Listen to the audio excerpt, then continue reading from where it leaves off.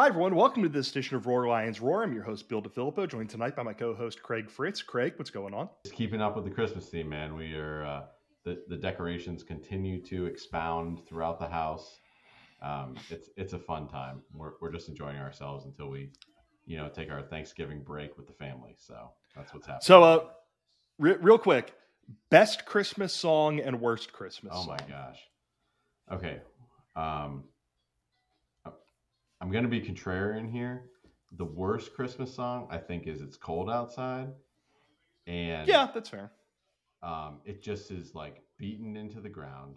It has these disgusting, these really It's the it's creepiest so song in the creepy. world. It's so creepy. Um, I'm I'm I'm I'm kind of partial to the Katy Perry Amazon Christmas song, which is Really? weird, Hmm. but like old school. Like I'm a Silent Night guy. My mom was really Okay. big into church growing up, and so we'd sing that, at the midnight mass or whatever. Um, and it was a special moment for me and my mom. So, that's the old school. Can't go wrong. Yeah, it's a classic. No one has ever been upset that they've no one who celebrates Christmas has ever been upset that they've heard Silent Night. It is a very good song. No, the correct answer to this is "My Only Wish This Year" by Britney Spears is the Oh, best Christmas song, very and the good. worst Christmas song is whichever. It goes back and forth by the day with me uh between "Wonderful Christmas Time" and "Do They Know It's Christmas," which is just a It's wretched, awful. It's really wretched awful. song. Do they I even we know? They're so poor. Do fe- they even know? Listen, man, feed the world. Let them Feed the know. world. We need to stop asking celebrities their opinions on things. Neither here nor there. Let's talk about Penn State football because that's why everyone Yes. is listening to this podcast. The Penn State Nittany Lions this past week, a 55-10 beatdown of the Rutgers Scarlet Knights in lovely, lovely Piscataway, New Jersey. The Nittany Lions moved to 9-2 on the season, and with the win, they remained at number 11 in the most recent edition of the AP poll. That we'll see what happens with the college football playoff poll as that comes out next week. It was a dominant performance in every way, shape, and form by Penn State. Outgained Rutgers 436 to 167, 21 first downs to their 9. Rutgers had 32 yards of total offense, 3 turnovers, two of which were returned for touchdowns, a third of which was nearly returned for a touchdown, if not for the fact that it got wiped out due to a penalty. I mean, Craig, there was a special teams touchdown. This was a performance where it seemed to me like Rutgers came into this game treating it like it was the Super Bowl. It was senior night. It was the final chance to see, some of their older players on that roster. And I thought they played up to that for a quarter. And then Penn State just put its foot on the gas and said, "We're done here." Yeah. Like you had some consternation. And I talked with Nick about this in the game in the preview pod, and I said there was going to be stuff for the Penn State fans that were looking to complain about something. There would be something to complain about. And if you talk about the first quarter, the first half of the second quarter, and now keep in mind this game started a little bit late because the OT Indiana Michigan State game on BTN, little late of a kickoff, but then the drives were so quick. So like three and out, three and out, three and out. It was an hour and something till the first quarter was even over, and just Penn State looked like it was in for a slog. It looked like it was going to be a dogfight. Rutgers has 10 points. Penn State's only points in the first quarter at this point were the return by Nick Singleton, which was absolutely ridiculous. But you get to this point, and you're like, here we go again, here we go again, here we go again, without being able to move the ball, like people, whatever you want to say. And then the defense was just ridiculous. Rutgers couldn't do anything. Like they could not do anything. After Winsett threw the touchdown pass, I want to say like they had maybe 50 yards the rest of the entire game.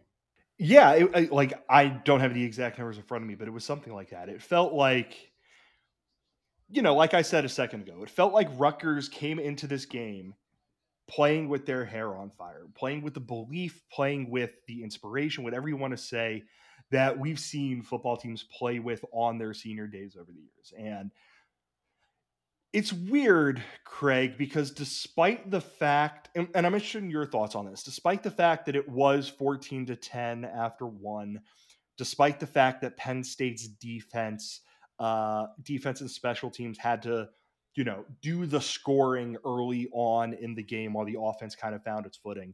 I never really felt I never really felt like Rutgers was able to lay a glove on Penn State. What do you think? I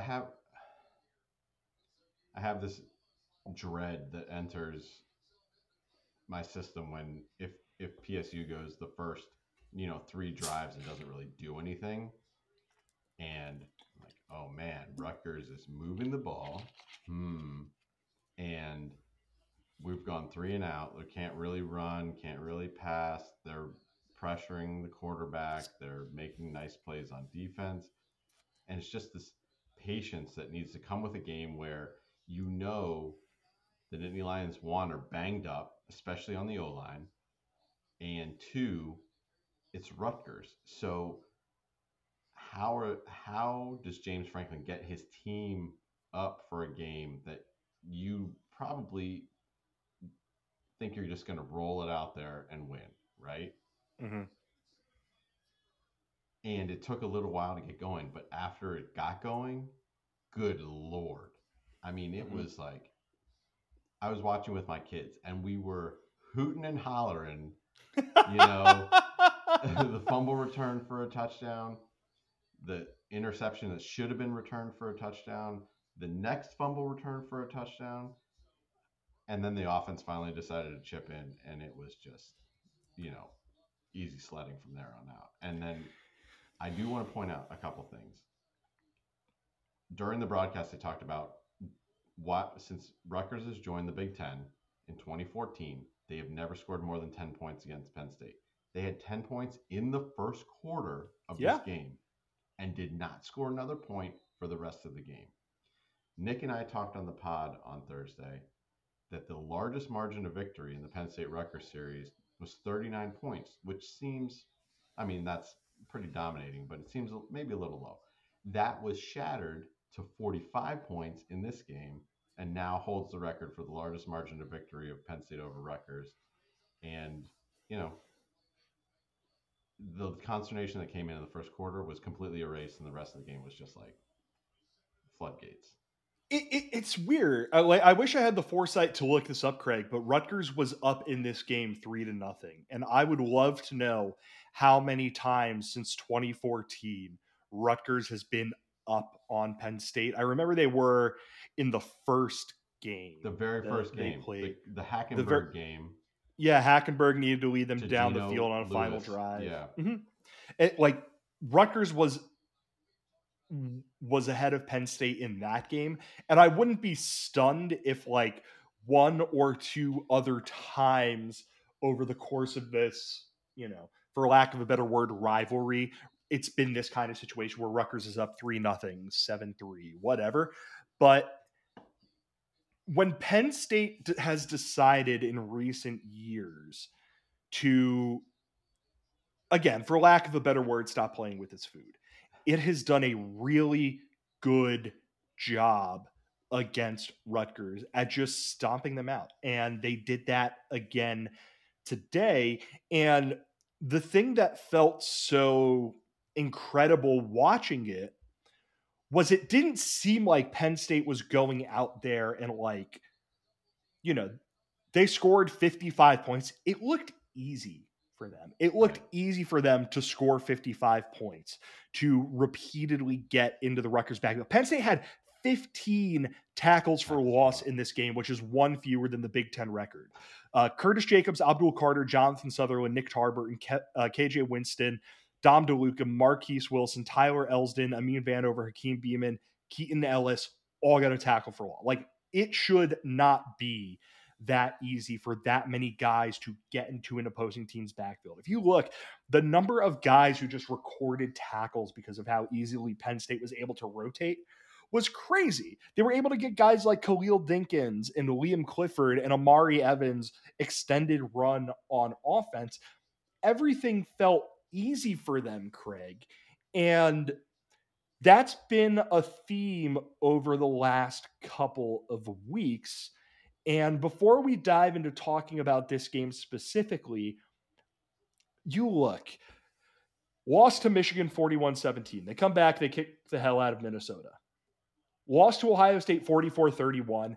That Ohio State loss put them at 6-2. It was the kind of loss that we have seen. I don't even want to talk about Penn State here.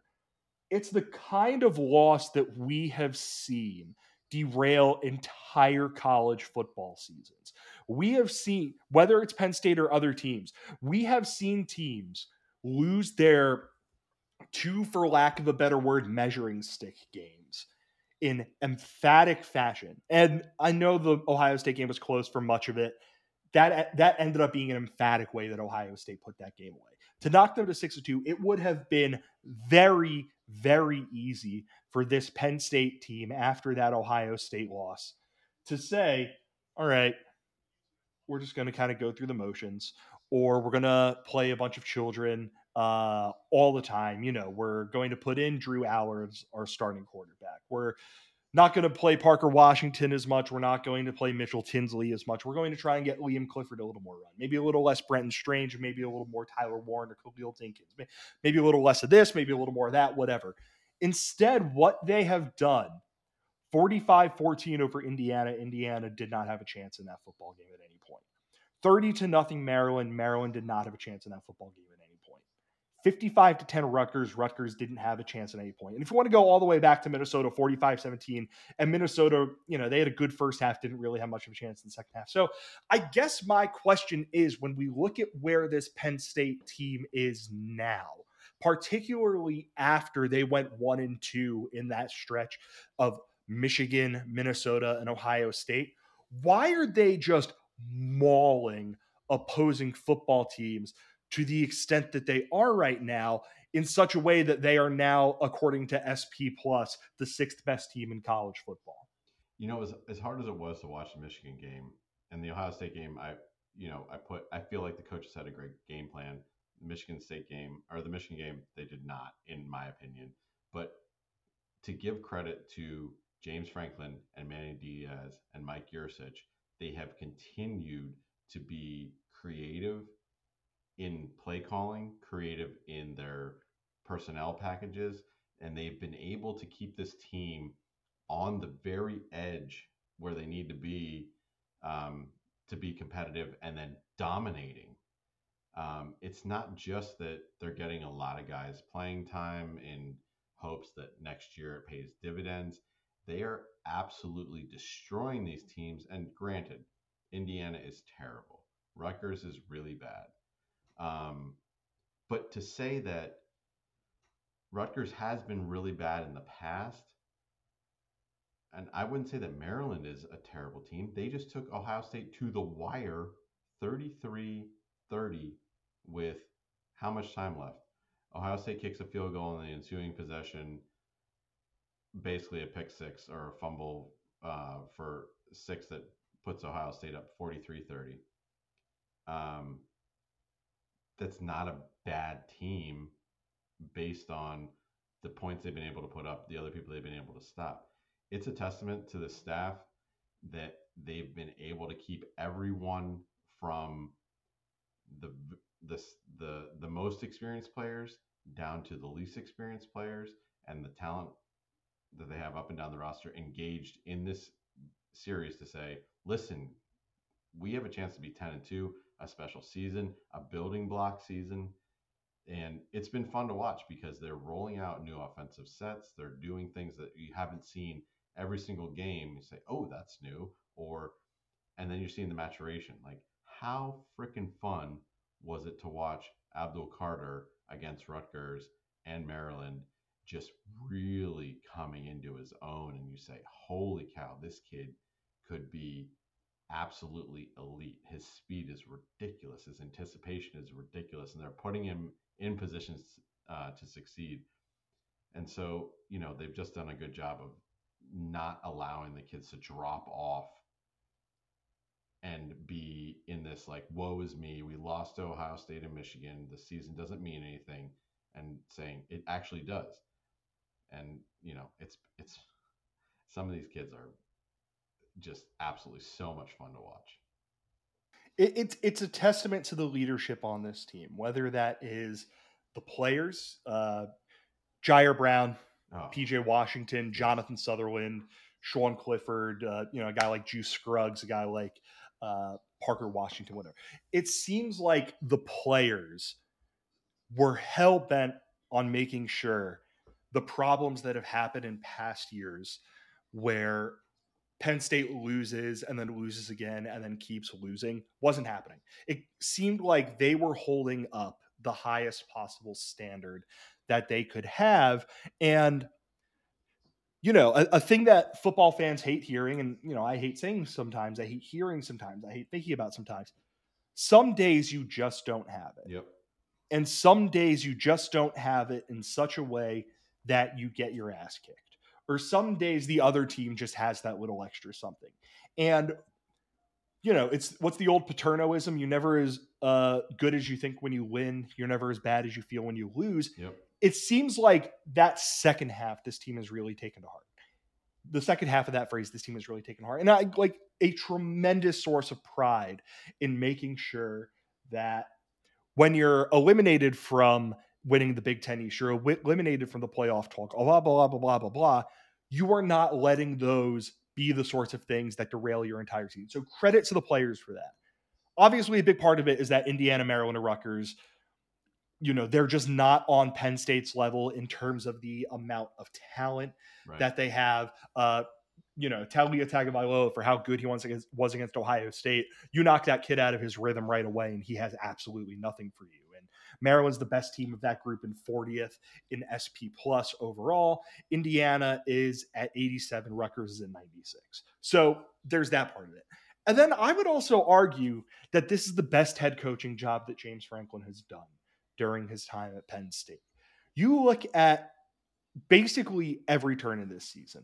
The first 3 weeks of the year, Purdue is maybe they're not as good as they might have thought coming in. Still, they're a tricky team. You're going to play them in a tricky environment. All that. They end up surviving and advancing. Auburn, that's an entirely different can of worms. Auburn's 54th in SP plus, Purdue is 55th. But they walk into Auburn, they walk into a hostile environment against a SEC West football team with SEC West talent, even if they had really just tragic vibes, and they whoop the hell out of them. They lose that Michigan game. They could have easily put their tail between their legs and gone home and just given up on this season. They come out and they whoop Minnesota.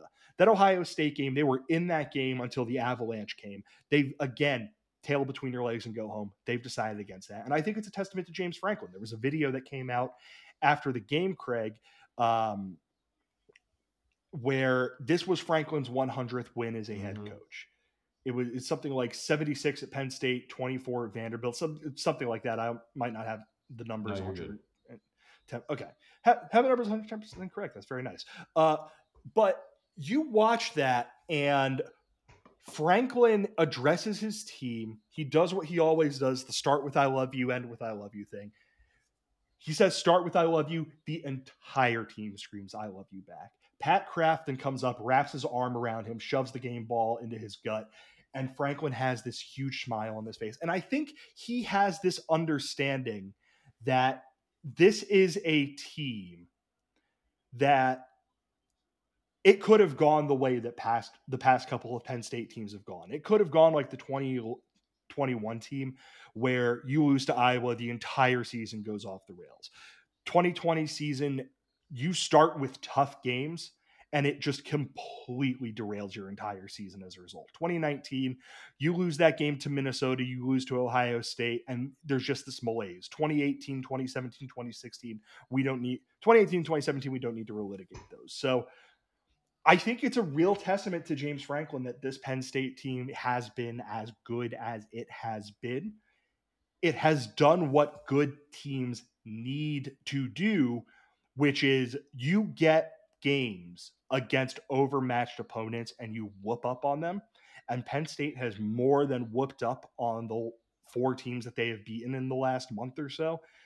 And now we're sitting here talking about Penn State as a potential New Year's Six team, and a thing that I really did not expect. And I'll give you the final word here before we pay some bills and then talk about the Rutgers game. But it just feels like we are seeing a Penn State team and a Penn State program that is, it's learned from past mistakes. It's learned from the stuff that has happened in the past. And there is so much pride in that locker room to make sure those errors from the past don't happen again. And as a result, things could not be going much better for them right now. Yeah. And I think that, again, the quality of opponent has a little bit to do with it, but it is a testament to the buy-in, that the family atmosphere that Franklin has been selling. And obviously this team is all on board with that, because you just see the camaraderie, you see everybody involved and engaged on every single play, no matter who's making it. They're, they could not be happier for their teammates. And I'm excited for them to close it out. I don't want to get ahead of ourselves talking about Michigan State for this week and coming up, but it's going to be a really emotional, bittersweet, and interesting senior day to see who comes out of that tunnel. Who's decided that this is it. They're no longer, going to play for Penn State, or the guys that have a little bit of extra eligibility, COVID year or whatever, who's going to come back. And the room that James Franklin has built this year is perhaps the most cohesive that I have seen since the Barkley, McSorley, Gesicki 2017 team that just seemed like they were living and dying for each other at every single play. Yeah, I think that's completely fair, and we'll talk about Penn State's win over Rutgers in a second. But first, like I said, we got some bills to pay, and we do that by talking about our sponsor, Home Field Apparel. If you're a college sports fan on the internet, or an Indianapolis Colts fan, because I think they also have some Colts here. They have this Colts bomber jacket that, I don't like the Colts, but I would purchase that in a heartbeat. It's gorgeous. But yeah, if you're, it really is. It is gorgeous. If they released a Penn State bomber jacket, I would not be getting Christmas gifts for people, because I would be buying one of those for myself. But neither here nor there. If you're a college sports fan or an Indianapolis Colts fan on the internet, you have probably seen Home Field Apparel. If you've been listening to this podcast this season, you have certainly heard about Home Field Apparel. But on the off chance that they are new to you, Home Field is a premium collegiate apparel brand based out of Indianapolis. They watch as their beloved Hoosiers took down the Michigan State Spartans in, let me tell you this, brother. It was a weird football game. I think Michigan State outgained them 2-1, and Indiana still won, which is very weird. But they completed 2 passes and scored 39 points. That's right. And we all watched Indiana a few weeks ago. We know just how not up to par that program is, but neither here nor there. You've known what we say about Home Field in this part. Their shirts are comfortable. They're unique. Their designs are cool. They take the time to make you feel some sort of special connection to either your school or another school you'd like to learn a little something about. Like I've mentioned, I have Home Field gear, some Penn State Home Field gear. I actually have my Hockey Valley t-shirt right here to support fancy. Penn State's hockey program that just decides to beat the number 1 team in the country every week. It's very cool.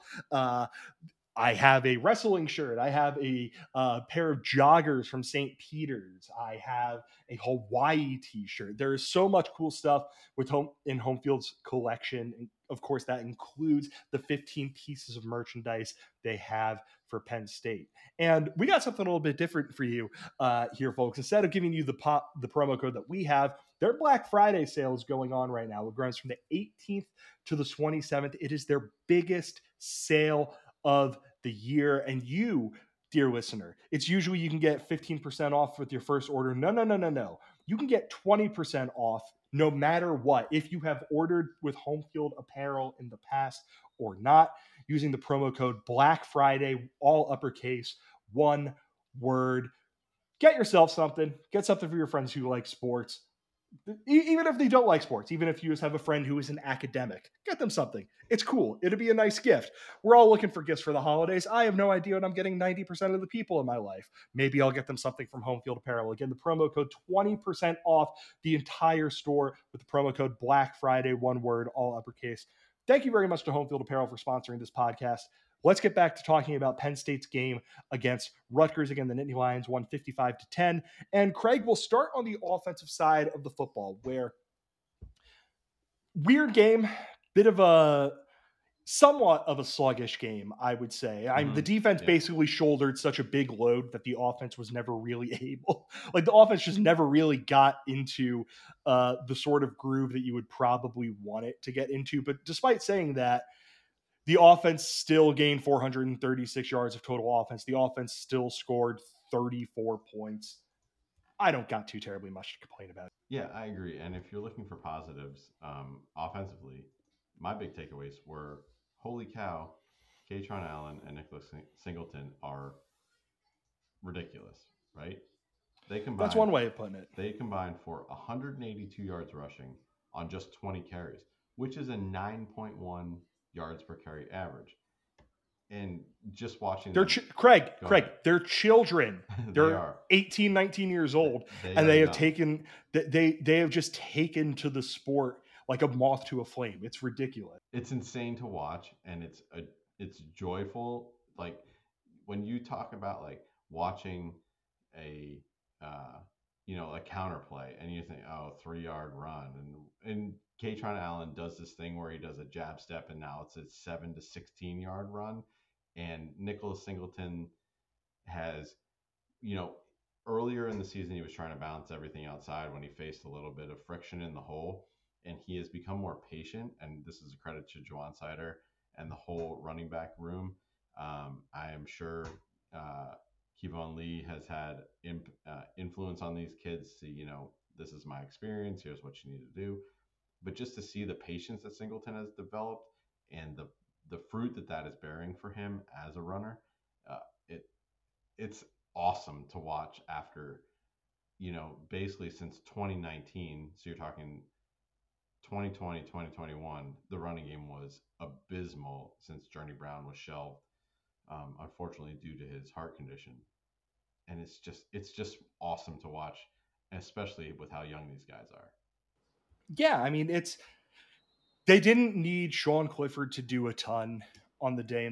Sean Clifford or Drew Allar for when Drew Allar came into the game. Clifford 17 for 26, that's 65.4% of his passes, 157 yards, 6 yards per attempt, and a touchdown. Nothing really crazy there, but Penn State was able, through the push that it got on the offensive line, and with the way that it's running backs and Sean Clifford played. It's worth mentioning Clifford as well.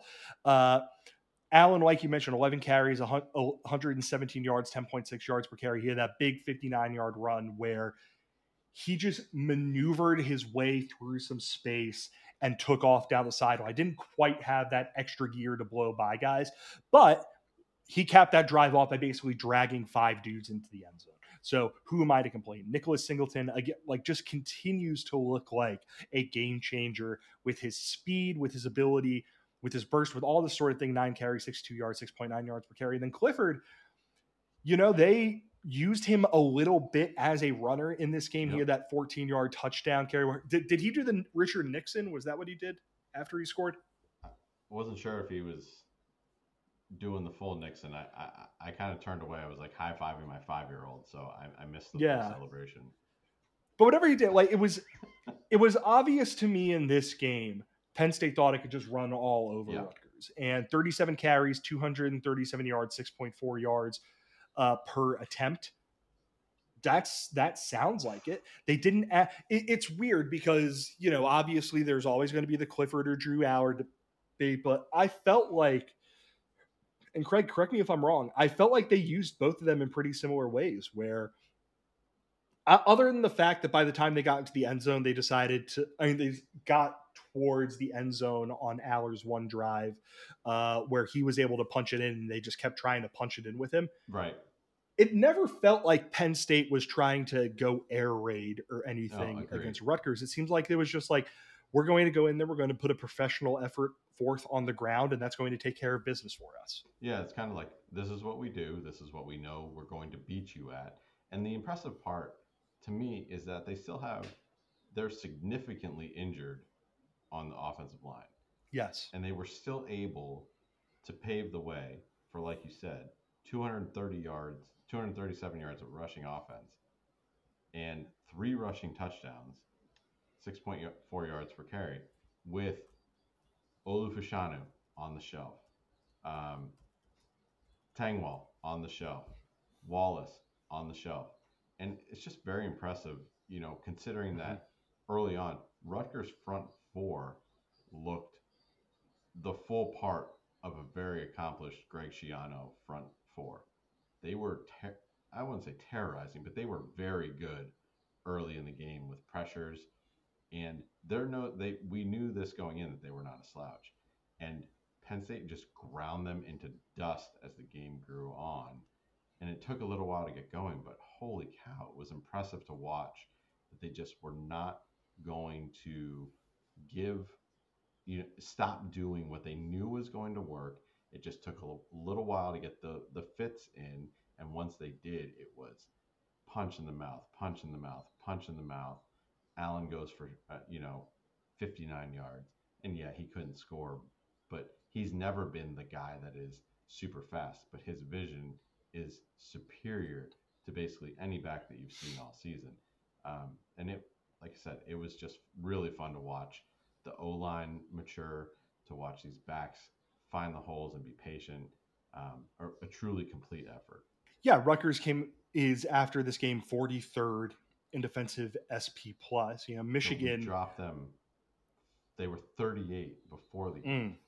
So we dropped 5 points. Michigan won that game 52-17, but Michigan 433 total yards, 5.6 yards per attempt through the air, 5.3 yards per rush on the ground. Last week they played Michigan State, 453 total yards. Michigan State 5.6 yards per rush. They're an okay defense. They're a solid. I think they have some good players on that defense. There was one moment early in the game. The one time I felt any fear in this football game was when Aaron Lewis early on in the game just absolutely cooked Drew Shelton and was able to sack Sean Clifford. But five tackles for loss, 2 sacks on the day for Rutgers defense. And it did seem like they were willing to be aggressive. They wanted to be aggressive, and they wanted to try and make Penn State's patchwork offensive line uncomfortable.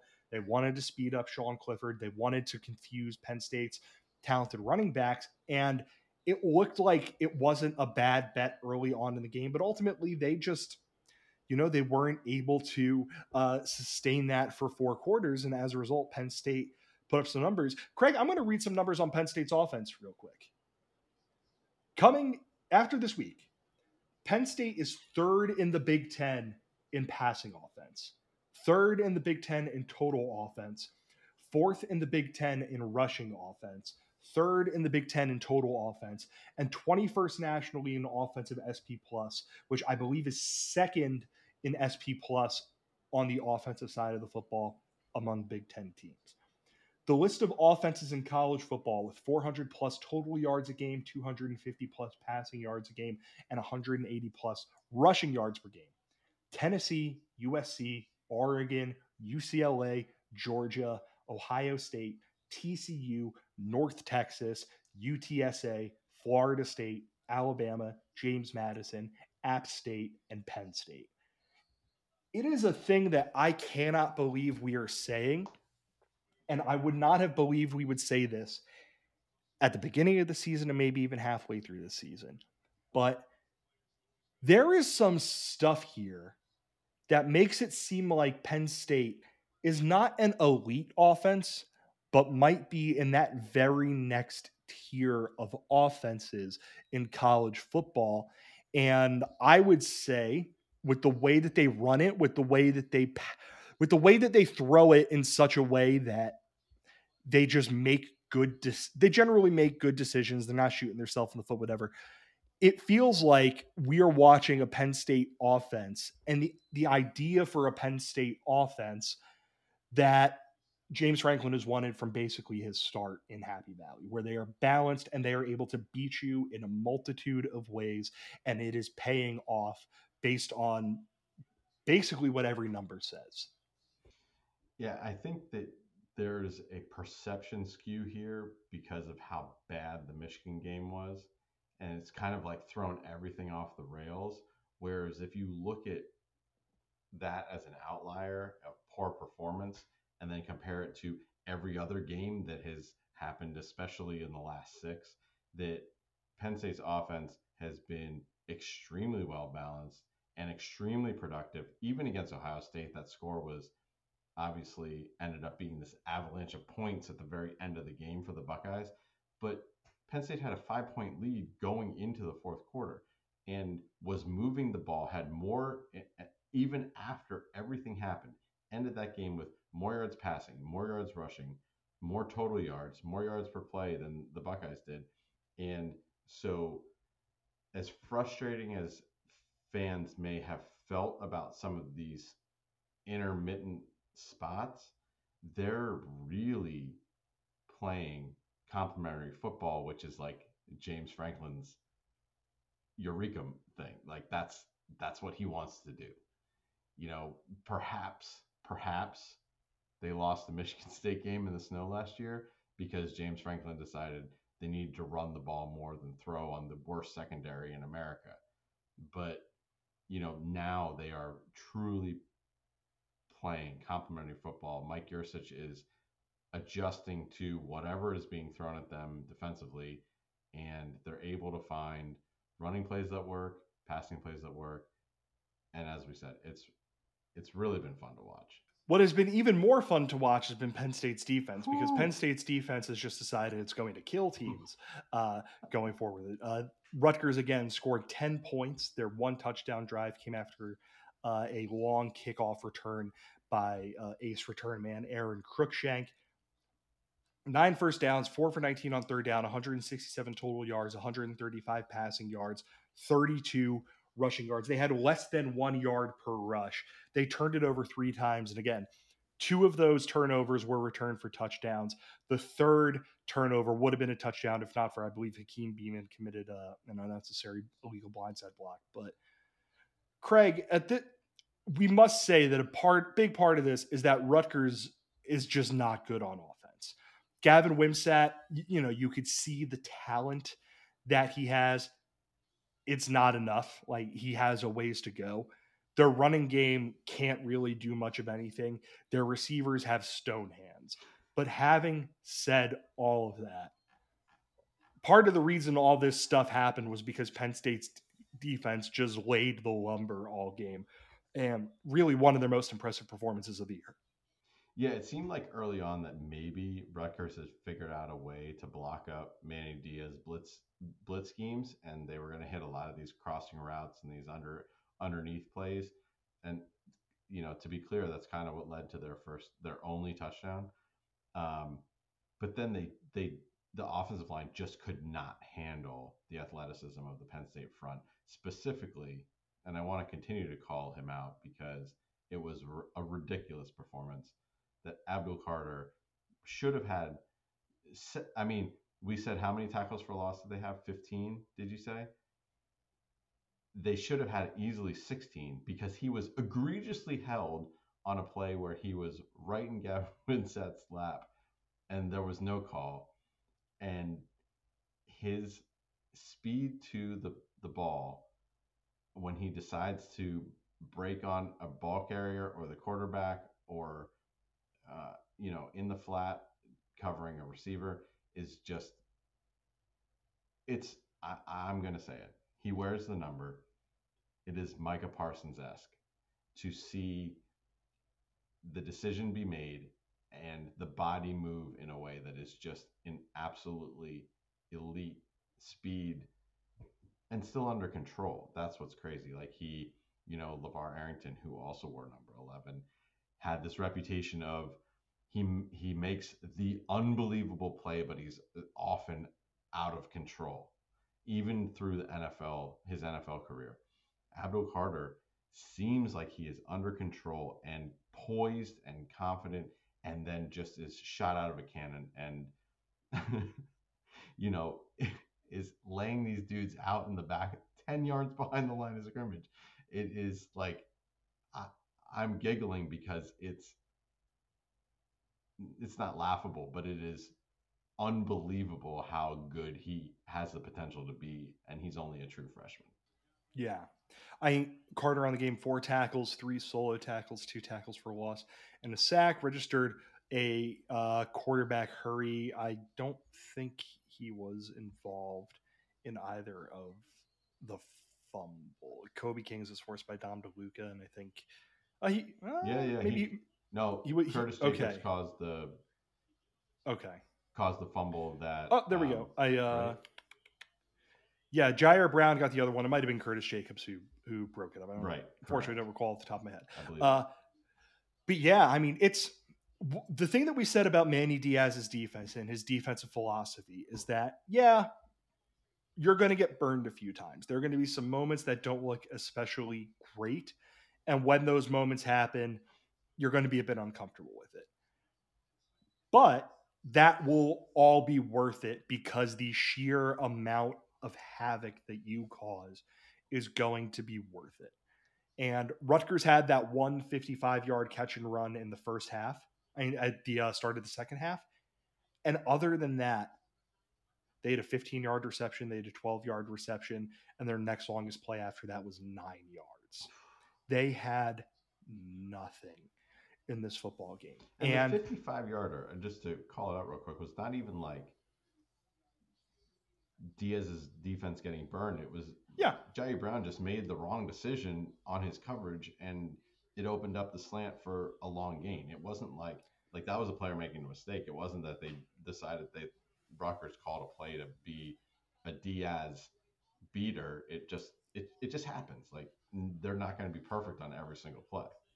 Yeah, sometimes you tip your hat and the other team makes a play. Exactly. Whatever. It sucks, but it happens. But it happened one time. Gavin Wimstead on the day, 10 for 29, 122 yards, a touchdown, and an interception. The hell else do you want me to say? They ran the ball 35 times for 32 yards. Like you mentioned at the beginning of this podcast, Craig, they had 10 points in the first quarter, and that was it.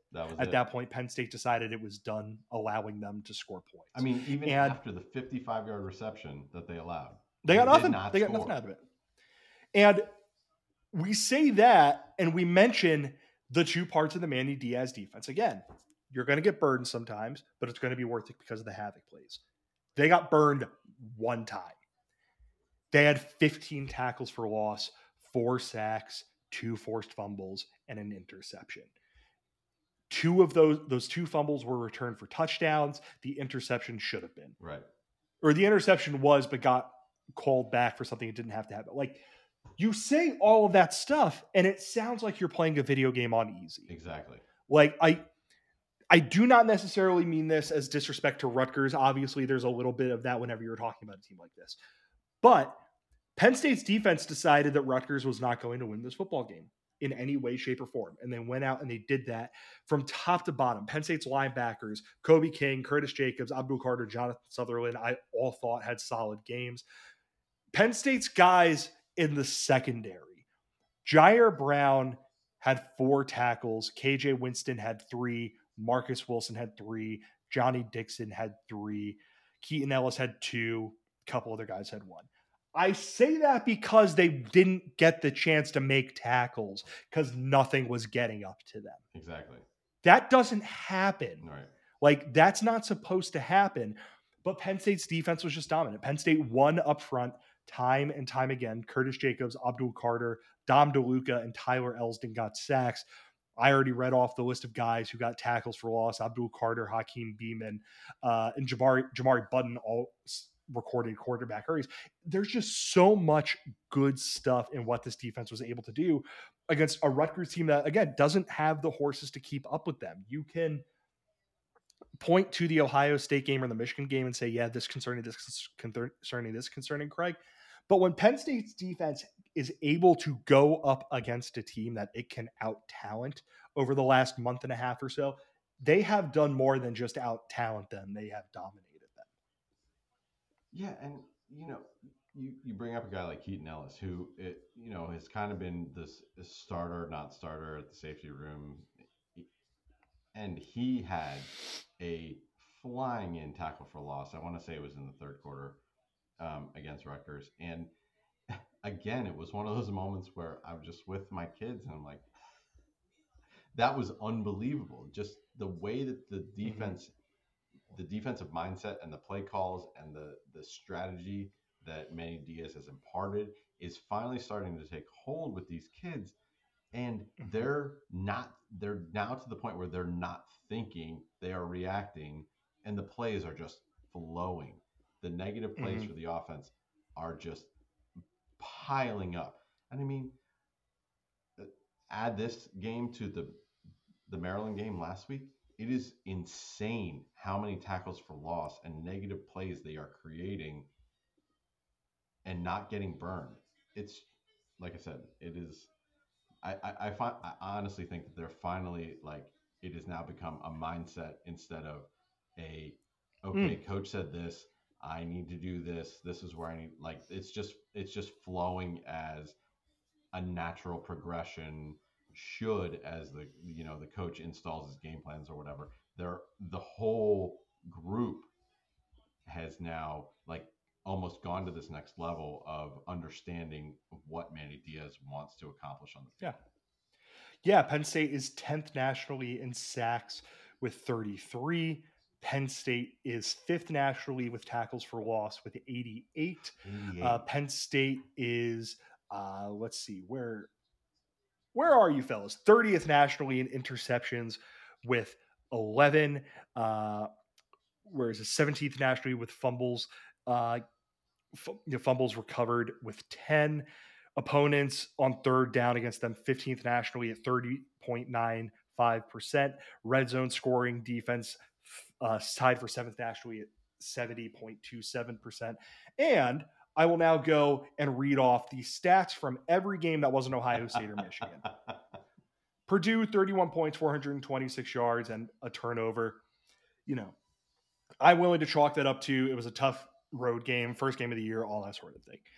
From there, the Ohio Bobcats, 10 points, 264 total yards, no turnovers, but they didn't do anything. Penn State wins that game by 36. Auburn, they did have 415 yards of total offense. They also turned the ball over 4 times, a game that shows like the exact idea behind Manny Diaz's defense. Central Michigan, again, they had 363 yards. They burned Penn State a few times, 4 turnovers. And this is where it starts to get funny. And again, I'm filtering out the games against Ohio State and Michigan. Northwestern, 241 total yards, 3 turnovers, and 7 points. Minnesota, 340 yards, a turnover, 17 points. Indiana, 14 points, 196 yards, 3 turnovers. Maryland, 0 points, 134 yards, 1 turnover. And Rutgers, 10 points, 167 yards, 3 turnovers. This is the defense that was promised with Manny Diaz. And it has started to be a little bit better than I think we would have expected. Because I think you probably would have expected with a couple of those games, Penn State was going to get gashed a few more times. They were going to, get gashed a few more times, a few more big plays, a few more points, whatever. Not great. Instead, Penn State is 14th nationally in points allowed per game. In total defense, Penn State is 48th with 48th in total defense. Or passing defense, apologies. Let me click on the thing I meant to click on, which was that one. Penn State is 23rd in total defense. So everything is clicking for Penn State's defense. It's clicking at the end of the year, which is a little unfortunate. Maybe you hope they would have done it a little bit sooner, but we'll talk in 2 seconds about the short and long-term futures. Before we do that, Craig, I want you to hand out some game balls. Who you're giving your offense game ball to, who you're giving your defense game ball to. Offense, I gotta go Kaytron Allen, man. He was ridiculous, right? Every time it looks like the kid is gonna be tackled, he has a move to break that tackle. He is elite at seeing the tiniest sliver of a hole and getting to open space. And again, it was just on display against Rutgers. Joy to watch. I love this kid. it's amazing that he's only a true freshman playing that was his 11th game of the season. And then defensively, the list is long. But I mean, how many times have I mentioned Abdul Carter today? And I just think even in the plays that he didn't necessarily get credited with a stat, is impacting the game in a way that we haven't seen since Micah Parsons, to be honest. Mm-hmm. So those are my two. The defense, the litany is long for them. It could be any number of guys. So it's maybe call it a cop out, but I'm going to go with 11. I think that's fair. I mean, I'll agree on Katron Allen. Hard to give it to anybody else but him. Although I will say a lot of credit to Harrison Wallace. I want to point Stepped out up. with Good game. Parker Washington out. Didn't have a huge game, 3 catches, 49 yards, no touchdowns. Not changing everything by any stretch of the imagination, but with no Parker Washington, being able to have a guy alongside Mitchell Tinsley and Penn State's tight end room, it's not bad. And then on defense, I will give it to a share of Kobe King and Jair Brown because I feel like I have to when you score touchdowns. So I will give it to the two of them. So let's wrap up this podcast, Craig, by talking about the future. Okay. The short-term future of the rest of this season, and then kind of the longer-term future. Because we're sitting here on Sunday night at 10 p.m. I need to go to bed. I have to wake up at 6 in the morning and get to an airport tomorrow. Every moment that I spend between when we end this podcast and I get to the airport tomorrow and I got to start doing airport things is going to focus on 2 things. 1, the United States plays Wales tomorrow. You know it. 2, and far more importantly for this podcast, it feels like Penn State football is in the best short and long-term place that it has been, God, since maybe 2017. I would maybe you can go all the way back and say 2017. It feels to me like we are getting to the precipice of what we want Penn State to be as its floor every year, which is 10 years, 10 wins, competing for New Year's Six Bowls, competing for a Big Ten East championship. And if that is the floor, and they can achieve that floor next week against a Michigan State team that isn't very good, but it's given them some trouble in the past, it legitimately feels like something special is on the verge of happening in 2023, in 2024, and hopefully beyond that. I think the fact that they have this amazing mix of upper class leadership, but also you look at all the wow plays across the board, and they're being made by basically true freshmen. Not 100% of the time, but we talked about on defense. Abdul Carter, Zane Durant had his first sack last week, and he's getting more playing time. Chop Robinson has more years of eligibility. He's a young guy. In the secondary, Kalen King is an elite corner, and he's going to be back. You have other guys like Johnny Dixon has played extremely well. He's going to be back. In the safety room, you have KJ Winston has gotten a ton of run as a true freshman. Cam Miller has gotten a ton of run as a true freshman. And you have Jalen Reed in the back there. On the offensive side, you finally have an offensive line with depth. With in the years prior, when if you had 3 starters out for Saquon Barkley, that was stuff rate of ranked like 105th in the nation. Just plays constantly being stopped behind the line of scrimmage, and that's not happening with Drew Shelton and JB Nelson and Bryce Effner. And I'm not even saying that those guys are elite talents, but Shelton is a true freshman playing left tackle in the Big Ten, and Penn State's running backs are going hog wild against a relatively good defense. In the short term, Michigan State poses some ghost problems for PSU. I don't see them it would be, in my opinion, a shocking upset for the Spartans to come into Beaver Stadium on Senior Day and walk out with a victory. And I'm talking some D'Antonio magic coming back to help Michigan State win that game. And then in the long term, these guys have been set up with crucial experience. Drew Aller has played probably, as much or more than any true freshman quarterback in the country. And you have Drew Shelton that's done the same. And you have all these true freshmen all over the place that have played a ton of snaps with valuable experience and have done really freaking well. Not just like, oh, they filled it. Oh, that was a freshman mistake, whatever. They got run at the end of the Ohio game. Like in the heat of the big, not the big games, but in the heat of playing with the ones against the ones, they've all had good experience and have made a difference and are making plays and are learning and are, you know, contributing to some of these jaw dropping moments that were like, this is going to be really cool next year.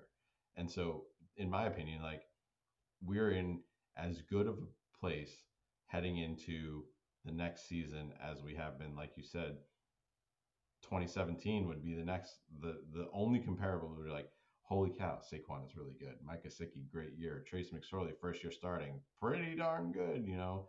And if they can figure some things out, this has the potential to be an elite team um, that could go as far as they can go.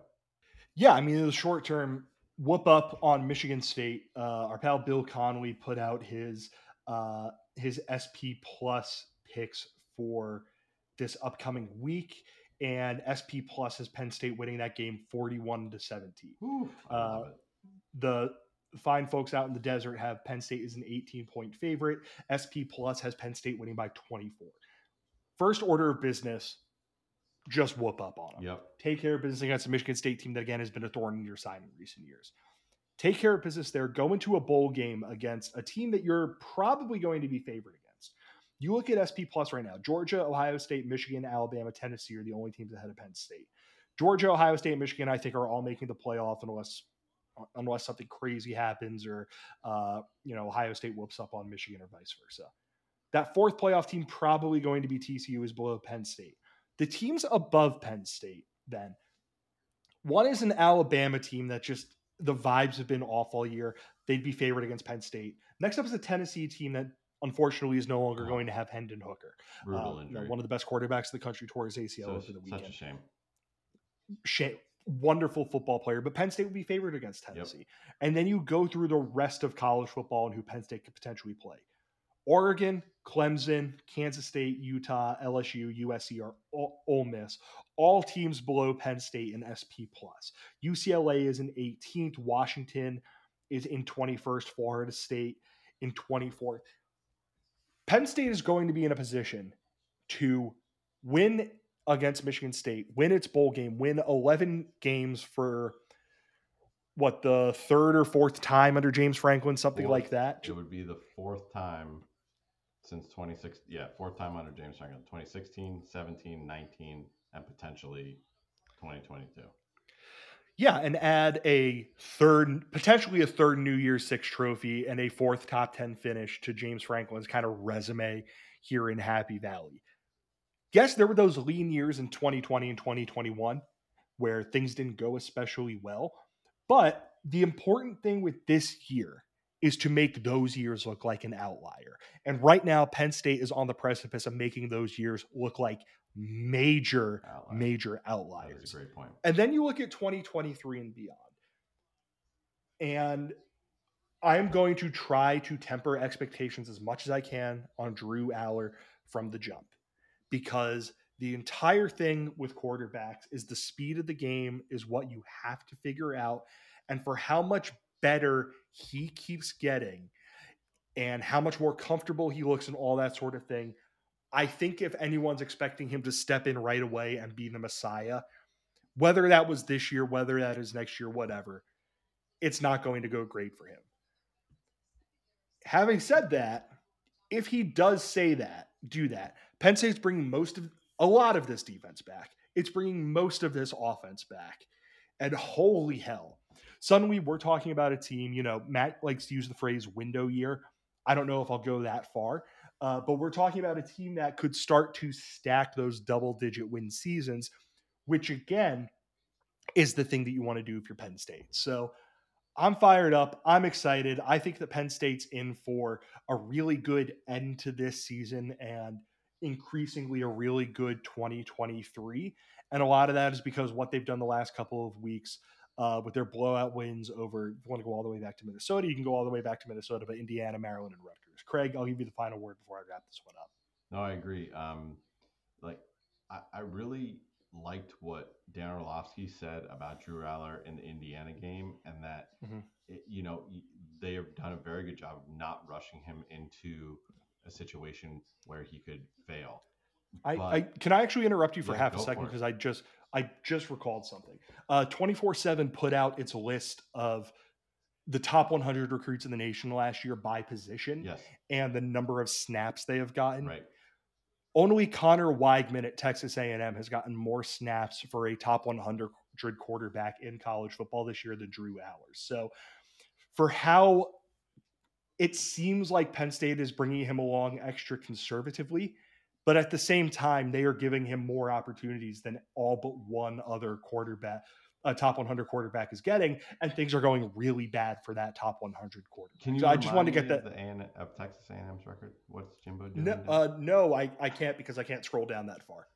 For those that don't know, it's bad. Texas A&M is terrible, and Drew Aller has. This is again going off of what Dan Orlovsky said, and whatever you attribute to him as being a good guy or a bad guy, I don't really care.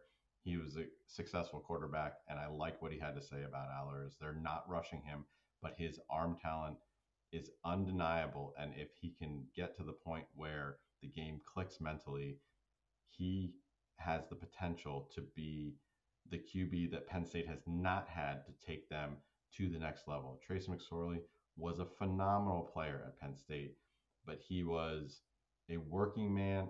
He was undersized, not the strongest arm, obviously a great runner, someone that we, hearts on the sleeve, we would have, run through walls for Trace McSorley. And Sean Clifford has been here for a long time, and he has done an admirable job of, directing this offense for as long as he's been in charge through a multitude of offensive coordinators, difficult situations, COVID years, injuries, getting smoked in the ribs at Iowa, unfortunately. Um, but Penn State has not had the potential elite talent at quarterback in Drew Aller in any time that I can recall. I mean, guys like Anthony Morelli and Christian Hackenberg kind of had the accolades coming in. It never really came to fruition. Aller seems to have the accolades, and the way that they have brought him along, to me, has been the perfect way to do it. And like as you said, I'm just if this kid can take the next step over the next 18 months, Penn State is in a really, really, really solid position to stack like 30 plus wins in 3 seasons consecutively. Yeah, and my dog's not here, so I can knock on wood and not be afraid of him. Not worried about him getting all concerned. But yeah, I mean, it's considering how I felt after the Rutgers, the Michigan game. Man, this has been quite the Bad turnaround for this vibes. Penn State Yeah. team, and we will hopefully have some more conversation about a good Penn State football team this week, talking about the game against Michigan State. Don't think Thanksgiving is going to get in the way of that one, but we are definitely going to have a podcast about Penn State basketball. I think Matt Yes. and Vincent are going to be around a little bit later this week to give you that. But that's it for a later day. Thank you, everyone, for listening to this edition of the podcast. As always, make sure you go and subscribe wherever you go and get your podcast. You use Apple Podcasts. Give us a 5-star review. If you use Spotify, 5-star, whatever. You subscribe to podcasts. You know how this things work. Make sure if you are on YouTube, you're subscribing to us. Hop into that comment section. Have good conversation with other football fans. Preferably good, say nice things about us and Penn State football. But if not, all right, that's your prerogative. Make sure you are following us on our Twitter account at RLR Blog. And again, want to give a big shout out to our friends over at Home Field Apparel. Again, their Black Friday sale is going on until the 27th. It's their biggest sale of the year. And if you want to purchase something, doesn't matter if this is your first purchase from them or not, 20% off of the entire store, the promo code Black Friday, one word, all uppercase. One last time, thank you everyone for listening to this edition of Roar Lions Roar. For Craig Fritz, I'm Bill DeFilippo. Take care, everyone. Go State.